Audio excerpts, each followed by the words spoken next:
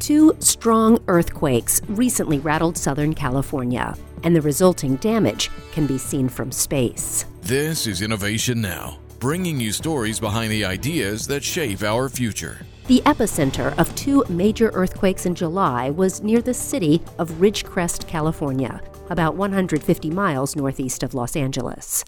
The quakes, with a magnitude of 6.4 and 7.1 respectively, were felt by people on the ground hundreds of miles away. But the ground displacement could actually be measured from space. The Advanced Rapid Imaging and Analysis team at NASA's Jet Propulsion Laboratory used data from satellites to produce a map that showed the surface displacement from the earthquakes. State and federal scientists are using the map to assess damage and chart the faults that broke during the earthquakes or the thousands of aftershocks that followed. NASA analysts are continuing to produce visualizations of the land deformation, showing potential impacts, including landslides.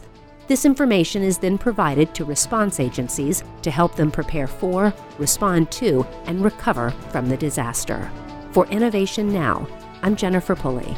Innovation Now is produced by the National Institute of Aerospace through collaboration with NASA and is distributed by WHRV. Visit us online at innovationnow.us.